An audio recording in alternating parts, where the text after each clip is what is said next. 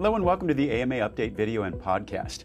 Today we have our weekly look at the headlines with the AMA's Vice President of Science, Medicine, and Public Health, Andrea Garcia in Chicago. I'm Todd Unger, AMA's Chief Experience Officer, also in Chicago. Andrea, welcome back. Hi, Todd. Thanks for having me. So hard to believe, but it is officially November.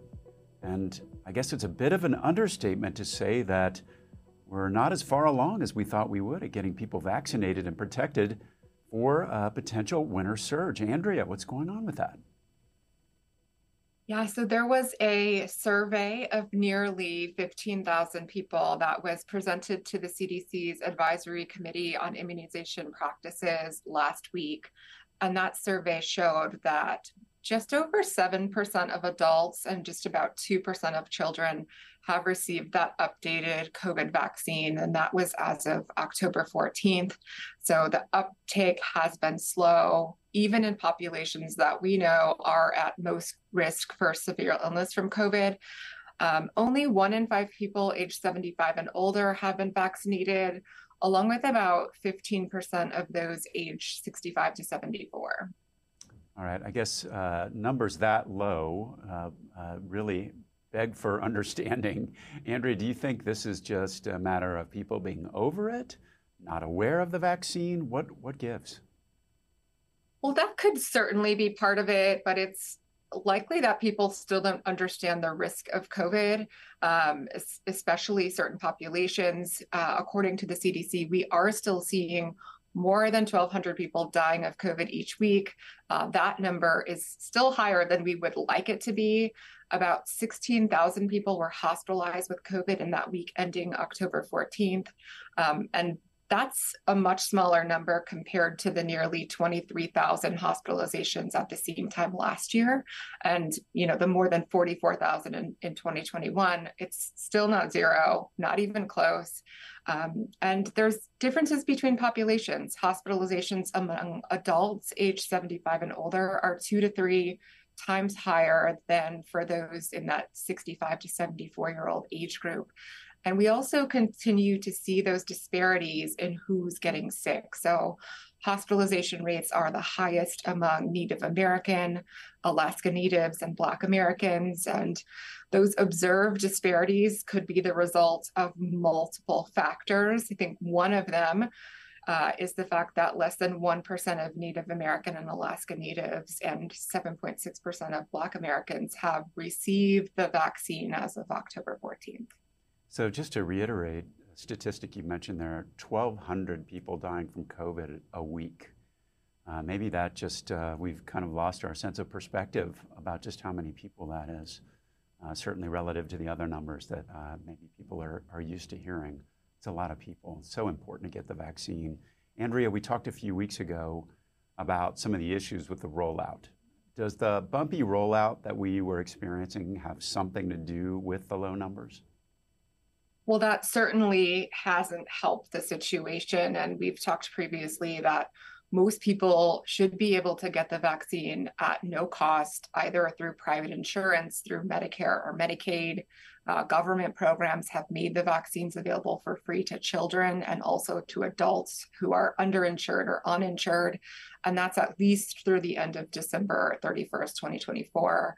Still, many people are reporting trouble getting the vaccines at pharmacies, being charged fees, or even mistakenly being turned away. And as we discussed a couple of weeks ago, at some of the pharmacies, the demand has outstripped supply, which has led to canceled appointments. And we know doctors' offices are also frustrated. They're ordering fewer quantities, so aren't prioritized for distribution. We are hearing that is starting to improve. So hopefully we'll begin to see those vaccination rates go up. So Andrea, I guess what we're saying is there is an access issue here. Is that the only problem that we're really seeing? No, absolutely not. I think that's only part of the problem. And if we look at that same CDC survey, about 38% of adults said they would not choose the vaccine for themselves, and about the same percentage are saying that they would not have their children immunized. So it doesn't really matter how accessible and widely available these vaccines are if people aren't willing to get them. I think another part of the problem may be confusion. Although the recommendations are pretty straightforward, we know that they're not necessarily being heard by the public. And as you know, this is the first year we have 3 respiratory virus vaccines available at the same time, which may be adding to the confusion. People likely have questions about things like optimal timing and whether or not the vaccines can be co-administered. This is where physicians can really play a key role by talking to their patients, answering their questions, letting them know when and where to get the shots that they're eligible for and that they need. So we have this background or backdrop of very slow vaccine uptake, and at the same time, we're seeing a new variant emerging. Is this something that we should be concerned about? Yeah, this didn't make many headlines, but there is a new COVID variant to keep an eye on. It's called HV1, and according to CDC data that came out last Friday, it has already replaced EG5 as the country's most dominant variant. HV1 now makes up about 25% of COVID cases, which is up from about 1% at the beginning of August. EG5 is now at 22% of cases. That's down from 24 at the start of October. Both of these are descendants of the XBB variant. And as a reminder, the updated COVID vaccines target XBB 1.5. Experts say that these new vaccines should offer cross protection against the currently dominant strains. So even more reason to get vaccinated. Andrea, what do we know about this new variant? Does it cause different symptoms, more severe illness? Well, the only thing we really know right now is this could be slightly more adept than EG5 at spreading among people or infecting those with prior immunity to COVID. So far, it's not causing alarm. It's pretty much in line with how we expect the virus to evolve. Most scientists don't seem too concerned about versions of Omicron that look similar to those that we've seen before, which is the case here. Good.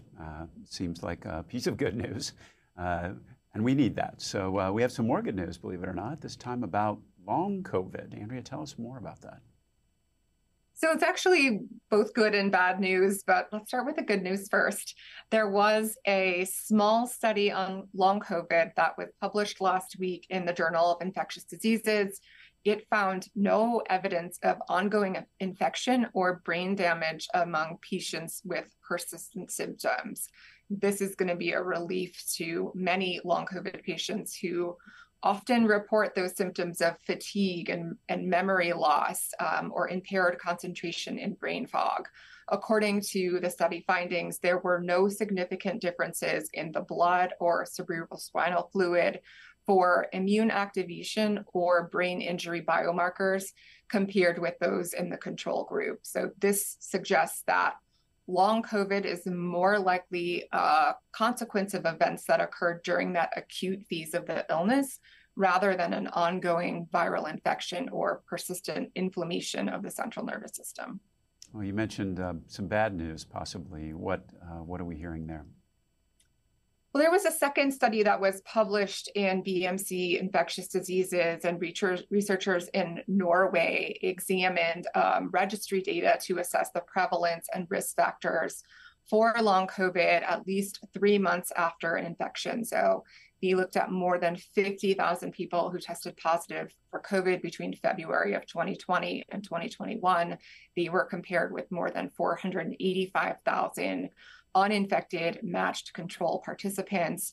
They found that COVID survivors had higher rates of most studied symptoms compared to the controls, and the greatest risk was shortness of breath, fatigue, memory loss, and headache. Researchers specifically found the risk of fatigue or shortness of breath more than doubled 3 to 12 months after COVID compared to the control group. Researchers also noted that the likelihood for memory disturbance, other respiratory symptoms, pain in the abdomen, chest or musculoskeletal system, and headache were significantly higher in that COVID group. So we may not see that lasting brain damage, but some people can certainly expect to experience certain symptoms months or even up to a year after infection. All right, and as long COVID is an area of great interest, we're going to continue to keep a close eye on that and update you further. We talked a lot about the new COVID shots and the challenges with distribution over the past few weeks. Some of this is because the commercialization of those vaccines. The same thing is now happening with COVID treatments. Andrea, what does that mean? Yeah, so starting today, November 1st, certain COVID treatments are no longer going to be purchased and distributed by the government, and they will end up being pretty expensive. Pfizer is pricing their 5-day course of Paxlovid at around $1,400. That doesn't mean that's what people are going to pay out of pocket. Many Americans will still be able to access those pills at no cost. For now, that's because millions of taxpayer-funded courses of the pills are going to remain in pharmacies, hospitals, and doctors' offices across the country. When those supplies do run out, that's when people with private insurance will start to notice copays for those treatments. Under a new agreement between Pfizer and the federal government, people on Medicaid, Medicare, and those without medical insurance will not pay any out-of-pocket costs for the treatment, and that's through the end of next year. Pfizer is also going to offer copay assistance for the treatment through 2028. The VA, the DoD, and the Indian Health Service will also be able to access Paxlovid that the government has on hand. Andrea, is Paxlovid the only treatment that's affected by this commercialization issue? No, it's not. The less commonly used COVID-19 treatment, Lagevrio, which is manufactured by Merck, also hits the commercial market.